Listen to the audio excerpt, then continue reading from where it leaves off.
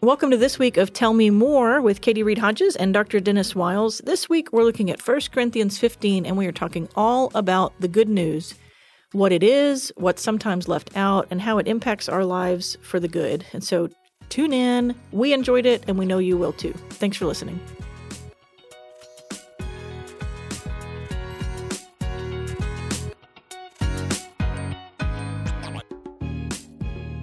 Welcome to Tell Me More with Katie Reed Hodges, and we're back in the podcast studio with Dr. Dennis Wiles. Full transparency, it's Tuesday today. Wow. We had a funeral yesterday. We hosted some BGCT folks and tried to honor them, but that pushed us back a day. And but that's real life in a real church. Hopefully we can still remember what happened on Sunday. Oh, yeah. So what do we talk about in here? There's a sermon. Yeah, don't worry. I took notes. Big story. I took notes. Can you hear that? Yeah. I took real notes on real paper. So we are, one, let's give a shout out to Kyle. Let me see. Oh, no. Our buttons aren't working. Hold on. There it goes. We got the end of it. Thank you, Kyle. That's awesome. Kyle, thank you for your special effects. So let's jump in. We're winding down 1 Corinthians. We are. We're only one sermon away from putting the bow on it. So next week might be fun because how do we end? It's been a good series. Have you liked it? I've loved it. You've enjoyed it? It's been really good. I've heard a lot from our church that it's been very helpful in the area of hermeneutics, which is one of the goals, about just thoughtfully reading the Bible. That's right. So Dia hermeneueo, the word from Luke 24, which I mentioned Sunday. yeah. Thoroughly interpreting and explaining. Absolutely. Yeah, That's what we've been doing. And I think it's been good for me, good for our people. So, but chapter 15 is where you hung out on Sunday. Correct. Mostly. And you basically presented the gospel. That's right. But that's what we're here to talk about, and it's good. You framed it in the big story. Is that how you worded that? That it is. It's the story, but maybe, and I'll spoil a little bit of where I want to go. It's got a little more robustness to it than maybe sometimes we've simplified the gospel. Correct. Which you can talk about. I mean, we know in here, the gospel in Greek is just the good news, the euangelion. That's right. And so when you talk about the good news of Jesus, well, that can get pretty expansive. That's you know, right. what is the good news in your life? So good. It's not just advice; it's good news. Say more about that. What do you mean by that? Well, I mean, it's when you think about good news. For example, when you and Ryan, you wanted to have a baby, and it was a journey. And then one day, I remember when you told me we're going to have a baby. You weren't sure at the time you were going to have triplets. No, but I knew I was pregnant. You knew it was time. Well, it was good news. You were excited. You wanted to share it. You wanted to share it in your way. Yeah, we were pretty excited for like 2 weeks. Found out there's I thought it was triplets. No, but you're right. It was. It's something that you want to share. It's something has happened. Usually when you're sharing news, good news, something has happened. And from a spiritual perspective, it's something now that is happening because of what's occurred, and there's still more to come. That's kind of what's encompassed when we talk about good news. And so when you say you want to talk about the gospel, well, the gospel is not just advice on how to live, how to be a better husband or a better wife or a better person. The gospel is news. Something has happened. And what has happened? Well, that's God's story. And so when Paul says in 1 Corinthians 15, I want to hand off to you what I received, and several times in those few little verses of 1 Corinthians 15, verses 3 through 8, he says, according to the scriptures, according to the scriptures, according to the scriptures. In other words, this is a story that is sweeping, and it's been long unfolding. So we've got to reach all the way back to the very beginning, really, to understand it. And so does that word in ancient context, does it connote something of announcement, or does it have a? Yes, we does it borrowed. Have roots? Yeah, we exactly. borrowed the word. Does it have roots before? Yeah, it's an imperial word in the Roman in the first century. The Romans, the Caesars used gospel to refer to the good news, any kind of good news that the Roman emperor wanted to share. Yeah. It might be, hey, there's a new emperor, and so the gospel would proclaim it, the good news, in other words. And so the early church baptized that word and took it to apply to this big story that we celebrate, that obviously culminates in Jesus in terms of a prophetic perspective, but it has far-reaching consequences and application on into the future. So that's the robust side of this. That it's easy to truncate it, and I understand it. Sometimes we feel like we have to have an elevator speech, so to speak. Yeah, we talked about that a lot, you and I, about and, I understand that, because there is a sense in which you want to ask people to figure out what they believe about it, how they make a decision. But when you look at the New Testament, how did they share the good news? Yeah, and that is our model, right? Wouldn't it be? How did they do it? And so when I look at, for example, Acts 2, Simon Peter stands up at Pentecost, and you have these Jews there from all over the world, all over the known world, and all of a sudden the Holy Spirit descends, and these men are up, and they're preaching and teaching in languages they're not trained in, and so there are people from all over the world hearing the message of who Jesus is in their own language, and they wonder, how is it these people are doing this? Well, Simon Peter finally realizes, you know what this is? This is the fulfillment of prophecy. Joel saw this, and it was God told Joel, I'm going to pour out my spirit, and my sons and daughters will prophesy in those days, and young men will have visions, and old men, all that about the dreams and visions. And anyway, just kind of this powerful moment in history. And then Peter says, so here's what happened. And he basically tells what's occurred, and he points people to the scriptures. And then he lets them know that Jesus, has come, and he's the fulfillment of all these expectations. And then he lived in front of us, and then he died on a cross. Peter will even say you, and the Romans crucified him. And y'all did this, just a heads up. That's right. Yeah. But then the prophets, he believes, foretold that there would be a resurrection, if you will, and that Jesus was raised from the dead. And then Peter says, so now here's what's happened. Here's what we're dealing with. Now you have got to repent and believe in this, and you'll be forgiven for your sins, and the Spirit of God will be given to you. So when you look at the apostolic witness, that's Peter. Well, then I come to 1 Corinthians 3, and here's Paul. 1 Corinthians 15, rather, and here's Paul saying, well, here's what's happened. Christ died according to the Scriptures. He was raised according to the Scriptures on the third day. He appeared to these 500 people or so. Appeared to me, appeared to Cephas, he appeared to his brother James, and he gives this testimony of the resurrection of Christ and the resurrected Lord appearing to these disciples. So here are the witnesses, if you will. But then he will also challenge us in the rest of his teaching that you have to make a decision about it. And so to me, that's the big story is a story. It's good news, but it also calls for some kind of response. I guess that's what I'd say. And so, and that's why in my message Sunday morning, I wanted to connect it to the disciples on the road to Emmaus, because there you have Jesus actually sharing the gospel. Yeah. Which can't beat that. Oh my right. goodness. Can you imagine? And I love that story. You and I were talking about it a little bit today before we went on this podcast, just how these disciples are there.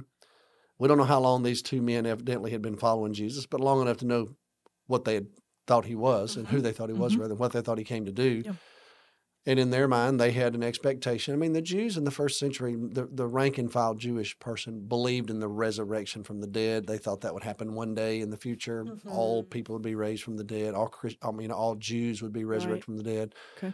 So they had that perspective. But they believed the Messiah, when the Messiah came, he was going to be that new Moses, if you will, that God used Moses to rescue them from Egypt. And of course, that's their grand story of the Old Testament, the whole theology of the Exodus and the exile. I mean, those two main events, formative events, are massive in the imagination of the prophets and the theologians. So when they're imagining what's to come and a Messiah, a Savior. Oh, it's even better than Moses. I mean, seriously, the Messiah. And who better to overthrow than the Romans? I mean, God's already overthrown the Egyptians. As a political. Oh my goodness! Now you've got a chance to have a real battle. Yeah. And it's almost like I remember one time I heard Fred Craddock talking about this, and he said he could just imagine these Jewish men in conversation saying things like, "Yeah, I see that, man. When the Messiah comes, that won't be here. Well, when the Messiah comes, well, that one, when the Yeah. Messiah comes, so there was He's going to knock you out. oh my goodness, this Mhm. massive expectation and hope. And it was power in an earthly sense, absolutely. like a warrior king, right? Yes. Yeah. I mean, a kingdom. Yep. If there's going to be a kingdom of God, then you have to have a king. Yeah. And so, surprising to them, that's right? right. And it was. I mean, I That's don't mean to right. undermine that. Of course. Yeah, yeah. And so who better to overthrow than the Romans? Mhm.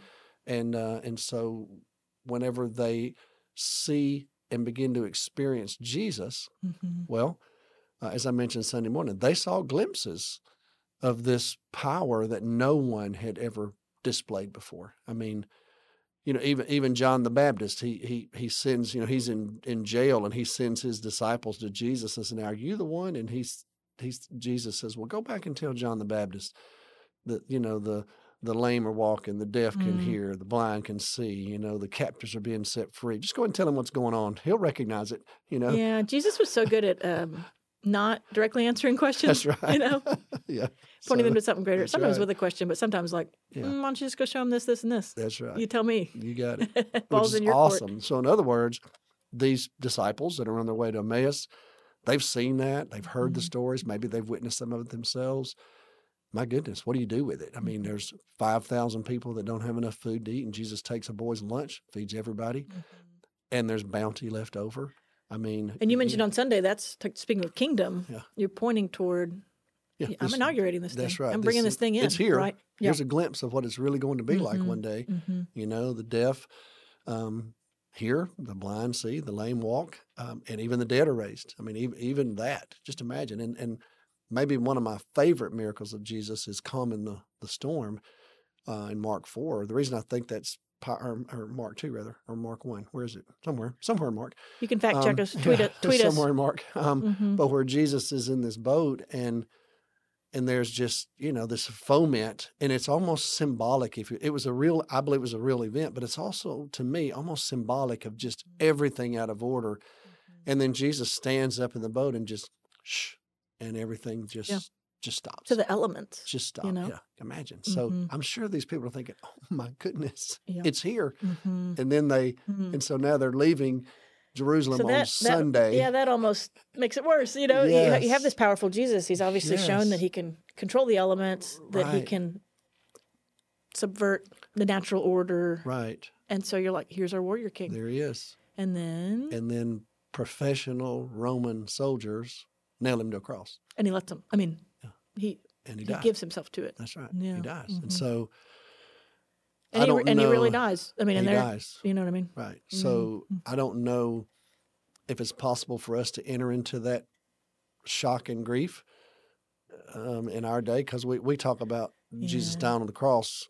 It's just something we know, we believe, but I can't imagine what these people were feeling. So that's why I love this story in Luke 24. Well, that's what I was going to say, because I loved that you brought that in, because they're looking at this whole thing and saying, we had just so hoped. And hope, I mentioned this to you just a minute ago, hope, that's just a very profound, I feel like that'll preach. Like we talk about in here with Tell Me More. You could go 20 different ways with the sermon. You could have just camped out right there. That we had just so hoped. And I think he was I could think about things, and you could bring it into the modern world. I could think about things in my own life. I'm sure you can. I'm sure the listener can, where you just really hoped or still hope that what you thought was true would be true, or what you really need to be made right will be made right. Correct. And we just so hope. And they were like, downcast. Well, dang. Downcast, that's right. Because you think about hope, it's powerful in its presence or absence. It's incredibly powerful in its presence. Think about what you can do as long as you have hope, and how much you can endure as long as you have hope. Yes. And think about how quickly your resolve can dissolve without hope. All right.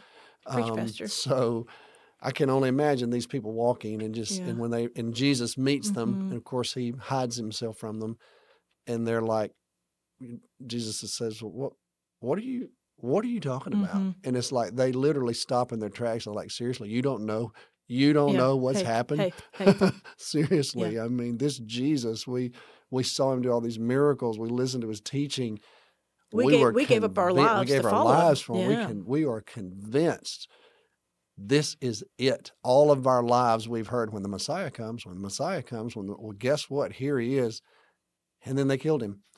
And then, our hopes died with that. And they said, we had so hoped. And that's where I don't know that I can, to be honest, I don't know if I can feel that. Because we know the full story. That's right. But we all know what it's like to have hope we do. Unrealized. Hope dashed in other ways. Sure. Yes. And so I think you could feel that and imagine putting yourself there. Yeah, walk into that moment.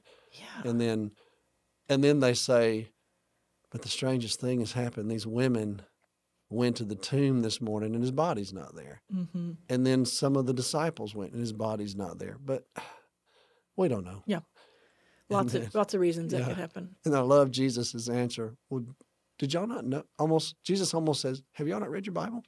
Did y'all not know? You're so caught up I kept telling you. Your view of what the Messiah is supposed to be, and you've missed the actual real reason the Messiah has come. And then I love when Luke says, and then beginning, with the scripture, Jesus interprets all these passages and how they're connected to him. I'm just thinking about what an incredible moment that must have been to have the Lord explain to you, well, see this text right here? This is really about me.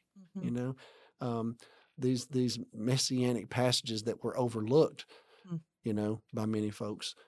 Jesus applies them directly to him, and my goodness, what a powerful. And all of a sudden, I was going to say, then all of a sudden they see him, when they're breaking bread with him, which is pretty powerful. You think about it, and man, next thing you know, they are running to Jerusalem to say, "Oh my goodness," because they've got good news. They've got good news. They're telling good news. So I think I love that story. Well, it is the story of Jesus, and that's what I think you were trying to emphasize on Sunday. I don't want to put words in your mouth, but that story is so compelling. It's so beautiful. It has what C.S. Lewis would call, I'm going to misquote him, but that hint of quirkiness or uniqueness that makes it feel real. Because if you're making it up, you would have left some of this stuff out. That's right. It just makes it feel authentic. But it's such a compelling and beautiful story that if we reduce the good news into just in the negative ways, a street corner evangelism where you just say, if you die, you'll go to hell. Right. So you better pray this prayer. And you never get to know the Jesus of the story. There's so much more to it. There's nothing wrong with the pointed, decision-making call, I guess. I believe in it. But man, I believe it has to be contextualized, because the whole reason that you would give your life to this is because of the sweeping truth of the story itself and the beauty of it. And then if you want it, you don't just get it. You don't just get it. That's not how it works. You don't just automatically get it because you've heard the story. I mean, it's different than that. Yeah, you've got to repent. That's what the Bible teaches. Okay, you had this great line toward the end of your sermon. We don't reason our way into the kingdom of God. We repent our way into the kingdom of God. That's right. I think that'll preach. Well, it did preach, turns out. But I hope so. Kurt and I were backstage waiting to help with the invitation, and he quoted that hit with Kurt Grice quickly, and deeply, because in this day and age, we can be the product of reason, that's right, or logic without giving our lives to it, and we almost require it if you think about it. In our society, many times you got to convince us. We're a hard sell. We're cynical. Prove it to us. That's why I love what C.S. Lewis said. Lewis's point that I believe in Christianity the way I believe in the sunrise, not just because I see it, but by it I see everything else. Yeah. I love that. Yes. Augustine said a little bit differently. Augustine said, I don't understand so that I may believe. He says, I believe so that I may understand. A little different way of saying the same thing. Yeah. It doesn't mean you can't have reason and all that, but at some point, this becomes a holistic response, body, soul, and spirit, where you repent. You express your sorrow for who you are and what you've done. We're broken people. And when I hear this good news, the only way to get this news and allow it to be appropriated into my life is I have to admit I need it, and admit that I'm a sinner and that I'm a broken person, and that all is not right in me. Not only does God need to sort out the world, he needs to sort out Dennis Wiles. And so, and left to your own devices, Yeah, I'll never be you sorted could out. not do it. That's why I will only contribute to the malaise that already Mhm. exists. And I think that, I mean, to me, that seems obvious, but also it can be easily overlooked Mhm. in our culture Mhm. because we'll say things like, "Do you believe in Jesus?" Mhm. And someone could say yes, which Mhm. isn't like an assent, a theological assent, Right. just something you believe. Mhm. And that really doesn't get to what we mean, That's right. which is, do you trust Jesus to Mhm. redeem you That's from right. your own? And do you even need redemption in the first place? Yes. And so I think that is, it seems so basic, but Mhm. Yeah, it's powerful. That's the spiritual side of this to me that Mm. God's Spirit reveals to us. He convicts us of sins, what the Bible Mhm. says about the Spirit of God. And so he convicts us of our sin and our guilt. Mm. And it's a powerful force in our lives. Mhm. I remember it for me. I was a senior in high school. I remember when I was overwhelmed with the profound sense that I'm broken, I'm lost. I know I need this. Now how do I do this? Mhm. What do I do next? Mhm. And so I repented and Yeah. told the Lord I was sorry for being separated from him. I was Yeah. sorry for my own sinfulness and took responsibility for my own life, not blaming anything on anybody else. I wasn't a victim of anything. Mhm. My sinfulness is my sinfulness, and it Mm. had separated me from the God who loved me and cared for me. Mm. But the beautiful thing is, when you do that, well, Peter says at Pentecost, he says, now do this, repent. And this refreshment comes, this forgiveness of sin takes Mhm. place where Mhm. God cleanses us. And that's a restorative work of God that only God can do, Mhm. And so, because when I sin, if I sin against you, I have sinned against you, and I need to make some type of step to resolve Mhm. that. Mhm. But I've also sinned against God. I've done something that God is not in favor of, and so that brings separation. I need forgiveness from Him, and ultimately, He's the one that provides Mm. the eternal forgiveness. But then the beautiful thing is He gives us His Spirit. Mhm. And when He gives us His Spirit, well, then we're now enabled and empowered to really be human. Well, and this brings me back to a couple of points from your sermon that I really appreciated, because you walked us through the big story and therefore the gospel, but you mentioned some things that I think a more fundamentalist approach, and I'm not trying to bash I fundamentalism, get it. but what I grew up adjacent to, and certainly when I moved to East Texas for college, it was more prevalent, is that what I would call a reductionist gospel. I mean, Jesus died for you, pray this prayer, and you won't go to hell. Right. It didn't even talk that much about heaven, but it Right. was. But when you told the story, one, you linked it back to the whole Old Testament narrative, which I think is super helpful because it didn't just pop up one That's day. right. It's got Not an depth. aberration. That's right. But you also talked about Jesus' life. Mm-hmm. And I think some people go straight to just kind of the transactional nature of his death without the whole beauty of his life. Yeah. Why would you want to miss out on the life of Jesus? Yes. The And is that teachings not of part of the Jesus. good news? Yes. The expressions That of when God power. comes in his fullness, Yes. this is what he looks like. That's right. How special Absolutely. is that? Yeah. But so I'm skipping ahead. But then you also talked about forgiveness of sins, but then the gift of the Holy Spirit, which in my little, the 4 essential laws, what do they call that? Four spiritual laws. I don't know that we talk about Right. new life in Christ, both the Right. life of Christ that we get to learn about, we get to read about. People got to see with their own eyes. But then the life in Christ that we're offered to be different and new and walk in His Spirit. That's right. I don't know that those are emphasized when you think about the gospel in that small sense. And I appreciate that you added those in there. Yeah. It's the big story. I mean, the big story includes our response. Obviously, we've got to hear the good news, but then we become a part of this big story because now we are agents of reclamation and restoration and rescue. And so we join the team, so to speak. And what a remarkable invitation from God to actually be in on what God Himself is doing, what this is really all about, and it's God's restorative work in His creation. And so, to me, without that, but in order to understand that, you have to give consideration to the life Jesus lived, because that's what Jesus did. He showed us that He was about restoring and reclaiming and reframing and offering forgiveness. And I love how He did it, and I think we learn a lot from Him. You said a while ago he was so good at not always answering the question the way you really wanted to answer it. He was better at asking questions than he was giving straight answers. He was, but in his own Jesus way. But the way He could demonstrate the kingdom and do it in a way that you were just almost left with, wow, I don't know what to do with that. So another one of my favorite stories is when the paralytic, is brought to him there in Capernaum, and they tear open the roof and drop him down, and Jesus looks at him, and he knows everybody around him is expecting something. And instead of doing what everybody thinks he's going to do, he looks at the man and says, your sins are forgiven. And it's almost like, what a letdown. The guy speaking of letdown, they didn't let the guy down to have his sins forgiven. They let him down so that he could walk. Yes. And it's like Jesus wants him to know, I didn't come just for the lame. I can do that. But I came to do something, because y'all are all feeling sorry for him. You're looking at him going, oh, man, it's terrible. Well, I want you to know, I feel sorry for you. Mm-hmm. You're separated from God. Mm-hmm. And what you really need, way more than this man needs to be able to walk, you need to be restored. You need to be forgiven. That's why I came. I came to do something so much more profound. And this right here is this right here, I can do this. But what I'm really going to do is I'm going to address what's really wrong. And so it's like everybody looks at him and goes, well, how do we even know you say you forgive sin? What do you mean? And I love how Jesus says, I know what you're thinking. You're thinking, how can he forgive sin? Well, just to show you I can forgive sin, go ahead and stand up. I mean, I just love that. But that's a part of the holistic expression of the life of Jesus. Yeah.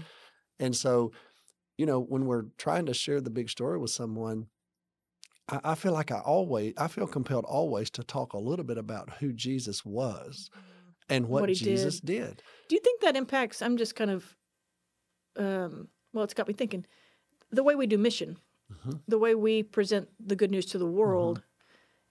Jesus did certain things to usher in the kingdom and show it. And so when we go to Sierra Leone or whatever we're doing, maybe that has something to do with that we don't just plant churches. We don't just impact spiritually. Right. But we see the need of the world and try to usher in. Right. You know what I mean? Of course. Our own interpretation of the good news informs the way that we share it with the world. Correct. It has transformative strategies to it that, we want to address things that are troublesome and are evidence of just the brokenness of the world. And so things like, for example, a terrible war in Sierra Leone, one of the places where we work. Well, there were about 400,000 orphans left over from that war. 400,000. Okay? With big number. Right. And no social service system in the country. So nothing. Not a single social worker in the entire nation of Sierra Leone trained there. Well, one of the things that we did was we partnered with UTA. We talked to Baylor as well. And we established a school of social work in Sierra Leone at a university there. And so now, today, there are students, Sierra Leoneans, studying social work and learning how to develop these transformative strategies for communities in a university in Sierra Leone with indigenous instructors. And so now, you can say, well so how is that the gospel? Why in the world would a church work that hard on that? Correct. Well, how is that the good news? Right. That is a long-term approach and much more holistic way of helping bring transformation to communities that are way beyond the ones we'll ever touch, because as outsiders, we're not going to have that opportunity. But the fact that we could be a part of starting the first school of social work in Sierra Leone, to me, is one of the ways we're sharing the big story there. And because we have been informed by the life of Jesus and what he cared about. Correct. That's why we would do that. We would do that. Right. It informs our mission. Right. So if the next tragedy, so for example, there are social workers now at work in Sierra Leone who've graduated from that program. Well, then you have Ebola, an outbreak. Which was terrible. Terrible. Particularly in Sierra Leone. Correct. And it brought a lot of brokenness in families and communities. Well, social workers came in behind that to try to address needs of orphans and those who are vulnerable, their own people, trained in their own school. With the transformative strategies that we were able to introduce there, but allow them to take it and place it in there and apply it to their own culture. And so I take great joy in the fact that not only have we been sharing the gospel per se, leading people to Christ, planting churches. Which, by the way, in Sierra Leone is like wildfire. Right. I mean, growing like, it's incredible. We have not sacrificed one for the other. That's right. At all. We're seeing that happen. But at the same time, we're also training social workers who came in during a time of great need. And so in a small way, our church helped participate in something that we had no idea that Ebola was on the horizon when we started to train social workers. Yeah, but you couldn't have known. That's right. So, and to me, the reason we do that is because we have watched Jesus live. And Jesus was concerned about human suffering. There are times in the scripture where it says he was moved with compassion. Well, as I share and live the big story, a part of my responsibility, I believe, is to share what Jesus did, but also to imitate him. Mm-hmm.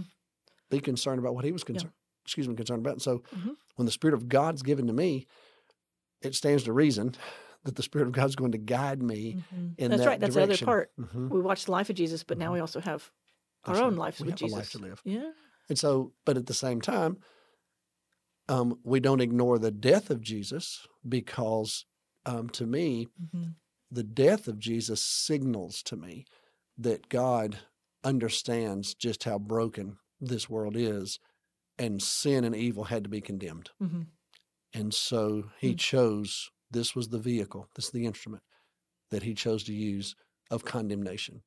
Universally recognized in the first century. Everybody knew the cross crucifixion was a symbol of condemnation. My goodness, that's what the Romans did. And the Lord took even that, something so awful as crucifixion. Yeah. And through it, he brings a message of redemption and hope. It's wild that we wear it as jewelry. That's right. I mean, it would have been to them. Oh, my goodness. Can you imagine? Because to them it was... It'd be like wearing an electric chair. Yeah. It just only represented right. death That's and all condemnation. It was for them. And shame. And shame. Yeah. And judgment. And actually authority, if you think about it. So Romans, it was one of their ways of subjugating the Jews, because the Romans wouldn't even crucify one of their own, you know. And so I'm grateful for the story. I hate that Jesus had to die, you know, my goodness, because my sin, your sin, our sin had to be condemned, and it was condemned. But the power of sin was broken there on that cross. And that's a part of the big story. And then the resurrection, also a part of the big story. Like Paul says, and Christ was raised from the dead. According to the scriptures, this idea that the body of our Lord, the anointed one, was not going to be allowed to decay. And that's exactly what happened. And so here's the shock for Israel in the first century. Resurrection is not something that was just to be done at the end of time. Here was an example, the first one, the only one, Jesus, resurrected right here in this moment in time. In real time. Yeah, signaling what's going to take place in the future. And so Paul will later say in 1 Corinthians 15, well, if you don't have that, well, then we really have no hope. You know, the resurrection kind of seals the deal, so to speak, for us. And so it's a part of the big story as well. And to me, those are kind of the shocking parts of the story. I mean, the teachings, if you were talking to a contemporary American who really didn't know anything. So let me tell you about Jesus. Man, you know, Jesus healed people, and man, he loved people. He fed the hungry. I can hear Americans going, amen, amen, man, awesome. What a great guy. I mean, I love him, you know, just a good guy. Yeah. And Jesus cared for people. Yes, I know it. And he was a really good teacher. I know, it's awesome. Look at what he taught us, you know. Hip, hip, hooray. And then he died. Wow. And he was resurrected from the dead. Really? Why? Well, how does that fit in to this? And why did he have to, I mean. Why did he have to die? I think it can get pretty philosophical. Right. You know, if God created the whole system, that's right. Why did Jesus have to die? Why is that? That's right. And yet it's the shocking part of the story. And he's resurrected from the dead. And then, you know, he offers us forgiveness and hope and the gift of his Spirit and a life to live. And so I guess when I'm thinking about sharing the gospel, somehow I've got to figure out in my own way how to tell that big story in a way that makes sense to my era. That's my job. And so I have shortened versions of that. I have longer versions of it. I think it just depends on how you're going to, the opportunity that's going to arise. But I would just say this kind of as a word of counsel. Anytime I'm in a conversation that I believe has somewhat of an evangelistic feel to it, I'm going to constantly just focus on Jesus. Because if I only have a few minutes, that's where I'm going to ask you to look at. It happened to me over the weekend. I was talking to I mentioned it Sunday morning, a couple that was stopped me in the grocery store. Well, once we got past a little bit of it, and I realized that one of the people in that conversation didn't really want to have the conversation. I understand it is what it is. But the other one, the young man, lingered. And so finally I asked him, I said, so let me ask you something. If I were to ask you to tell me, where is your hope right now? So we talked a little bit about that. And I said, well, I want to encourage you. Put your hope in Jesus. Give Jesus a chance. Get your New Testament and read about Jesus. Let Jesus speak to you in his own words, and let him reveal himself to you. Because Jesus said, if you'll lift me up, I'll draw people to myself. So I said, let Jesus have a chance to do that. Jesus is truth.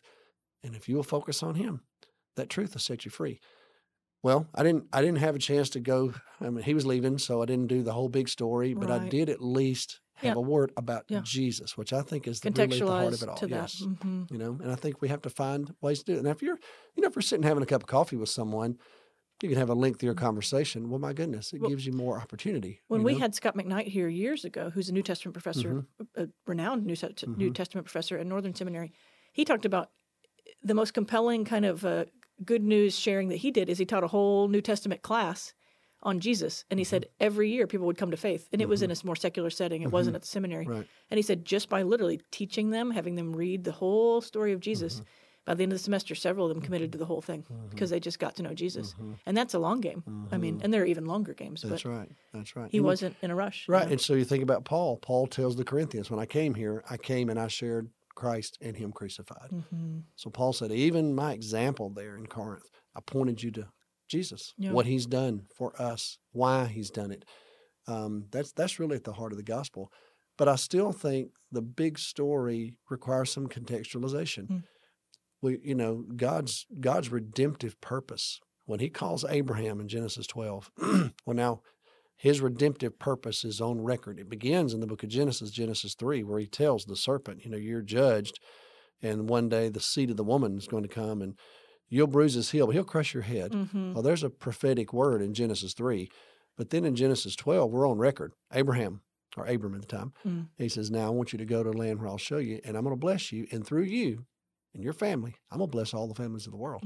Well, that's quite a statement. Yep. And you're going to watch. You want to watch that unfold. That's right. How's this going to happen? And so you have this whole very interesting, challenging sometimes story of the history of Israel, but it's our story. This is our family. We're children of Abraham. And it's a real story in the sense of kind of like I was saying, it has ups and downs. Not everybody makes the right decision at the right time. It's real people figuring out life with God that we inherit as our story. That's right. And the thing I love about it is, we as human beings, we like to hear good news. We like to share good news. And that's exactly what Jesus has challenged us to do, is to share this good news. And so it's just a reminder to me that, like I said, we're not here just to offer people advice. That's one part of the application of the gospel, if you will. But that's not the full story here. The story is the fact that God is redeeming everything that's broken. He's going to sort all this out. And he's already started. And his kingdom has been established on this earth, and his will is being done, and you can participate in it. And it's bigger, grander than anything you'd ever come up with on your own, and you can actually be rescued from yourself, And that is very good news. Oh my goodness. Yeah. It's the best news. And unfortunately, I look around me at my culture, and it can be so disappointing, because there's so much infatuation with aggrandizement and just self-fulfillment, and yet some of the people that we look to that we think have all that are some of the saddest, most broken people there are.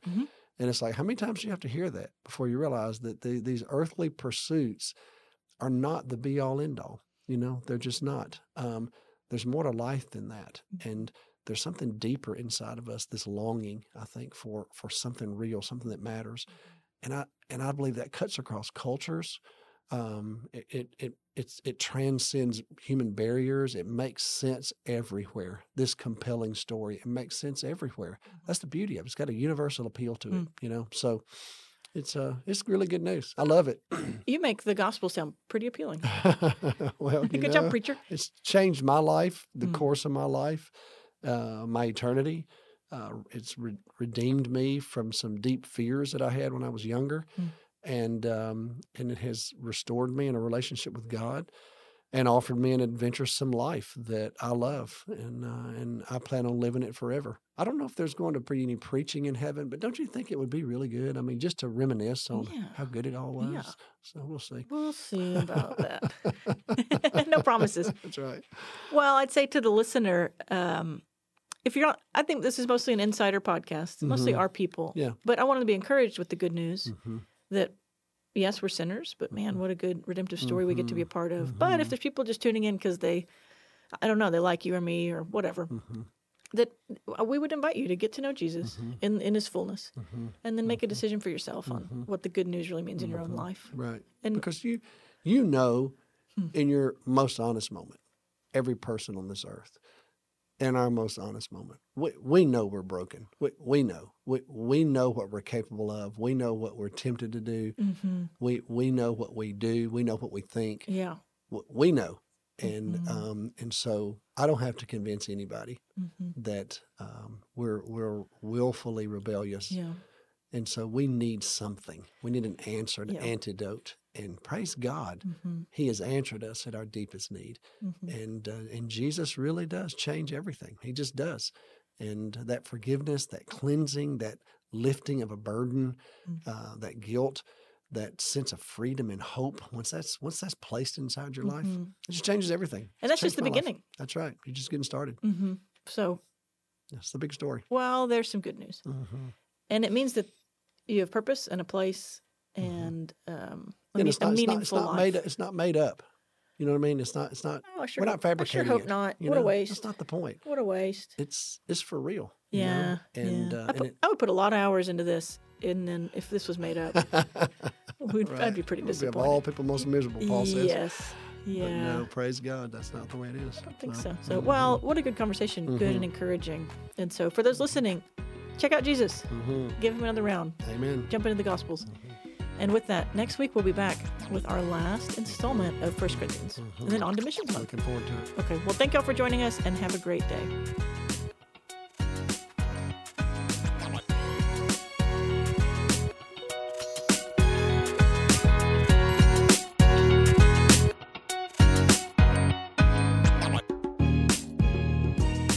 Thanks for listening to the Tell Me More podcast today. You can subscribe to this podcast on your app of choice, or you can visit us at fbca.org to find out more information about the podcast and our church. Thanks for listening.